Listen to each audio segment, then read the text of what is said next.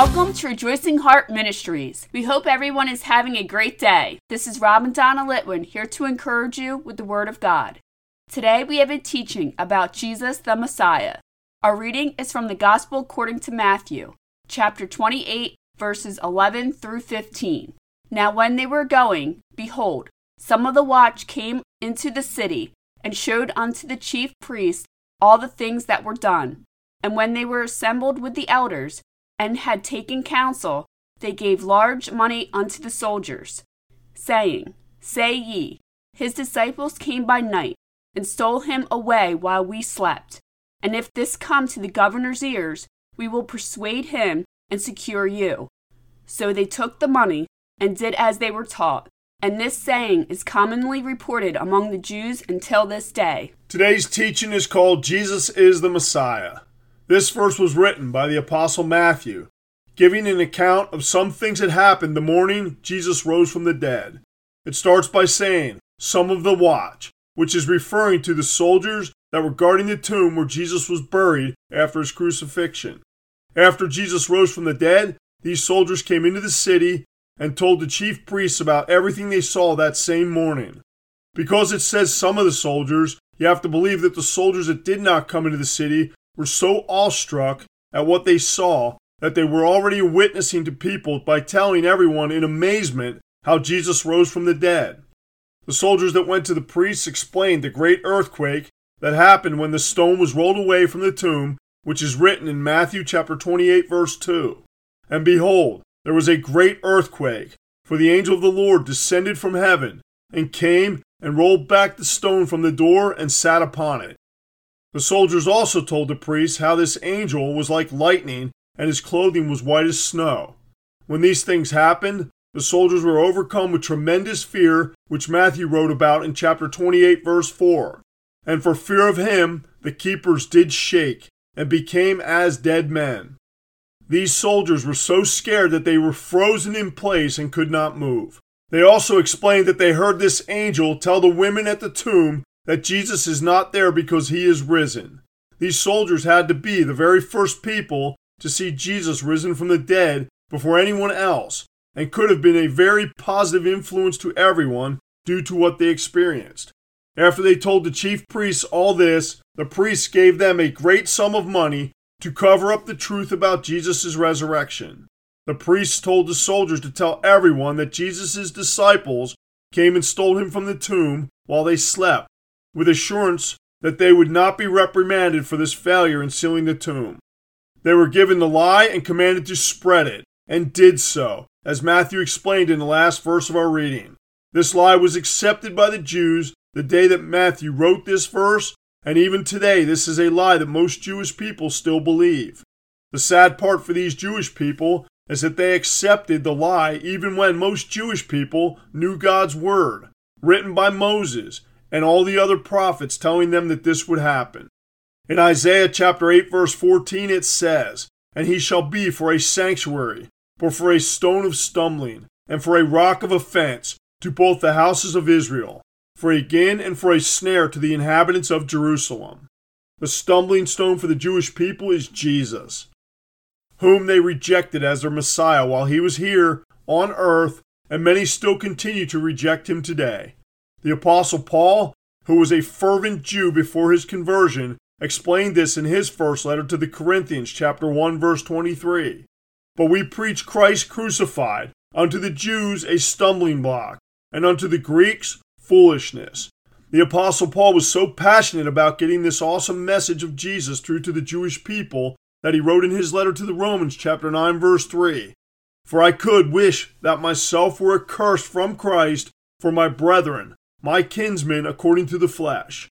Paul knew the importance of accepting Jesus for salvation, and desired so much to get through to the Jewish people that he was willing, if possible, to sacrifice himself for them to be saved. Paul couldn't be a sacrifice, because Jesus is the only sacrifice for everyone's salvation. Unfortunately, even with Paul's desire to get through to the Jewish people, they still hold on to the deception that Jesus wasn't their Messiah. This unbelief, unless it changes, will keep them separated from God forever. This unbelief, causing them to not accept Jesus, is identical to their unbelief that kept them out of the promised land, causing them to wander in the wilderness 40 years until they all died. This is written in the letter to the Hebrews, chapter 3, verses 18 and 19. And to whom sware he that they should not enter into his rest, but to them that believed not. So we see that they could not enter in because of unbelief. John chapter 14, verse 6 quotes Jesus, telling the apostles that he is the only way to the Father. John chapter 14, verse 6 says, Jesus saith unto him, I am the way, the truth, and the life. No man comes unto the Father but by me. For anyone that doesn't believe that Jesus is the Messiah, study the Old Testament law. If you are Jewish, do you follow the original laws that Moses wrote? There are 613 laws that were to be followed, not just the notable 10 Commandments. Unless I am missing something in our world today, I do not see Jewish people sacrificing animals for forgiveness of sins. But not only that, I do not see God's wrath on these people either for not offering sacrifices for sins. If you meditate on this thought even for just a moment, it is a huge revelation knowledge that something has drastically changed from the Old Testament law given by Moses. That drastic change is Jesus Christ. Jesus is the one and only Savior, Messiah, and He Himself fulfilled the Old Testament law and replaced it with the New Testament, Himself becoming the one and only final sacrifice for all sin, past, present, and future. This is confirmed in Hebrews chapter 9, verse 12, which says, Neither by the blood of goats and calves, but by His own blood He entered in once into the holy place, having obtained eternal redemption for us. Jesus, through being a perfect, selfless, sinless sacrifice, gave us eternal redemption. Jesus is the Savior, Messiah, and New Testament.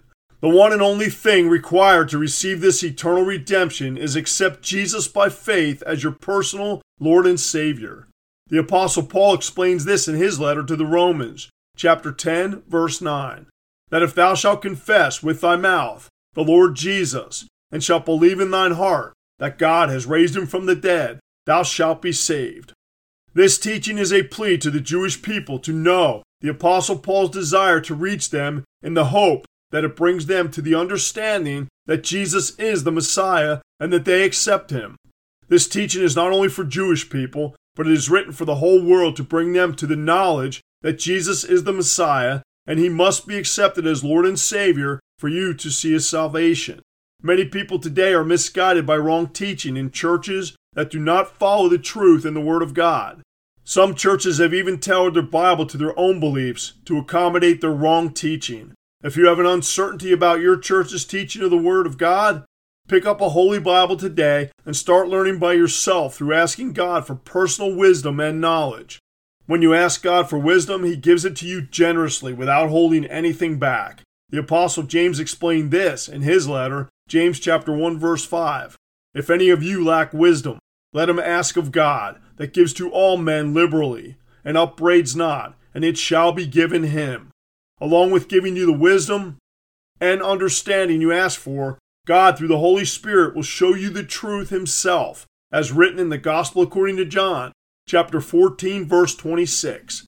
But the Comforter, which is the Holy Ghost, whom the Father will send in my name, He shall teach you all things, and bring all things to your remembrance, whatsoever I have said unto you. The whatsoever God has said unto you from this verse is referring to the Word of God, and He is telling you that He will teach you all things that pertain to His Word, and help you remember it. The all things that God is referring to here is a complete, thorough understanding and knowledge that Jesus is the one, the only Lord and Savior, the Messiah. Father, thank you for Jesus. Please impart wisdom, knowledge, and understanding to everyone that has not accepted or recognized Jesus as personal Lord and Savior and Messiah. In Jesus' holy name, amen. Thank you for listening to Rejoicing Heart today. If this teaching has blessed you, please consider becoming a monthly partner to help us increase the ways we are proclaiming the Word of God. This is easy to do. Just visit our website at rejoicingheart.net. We thank you for your support. We leave you with more encouragement from the Apostle Paul from Philippians chapter 4, verse 4. Rejoice in the Lord always, and again I say rejoice.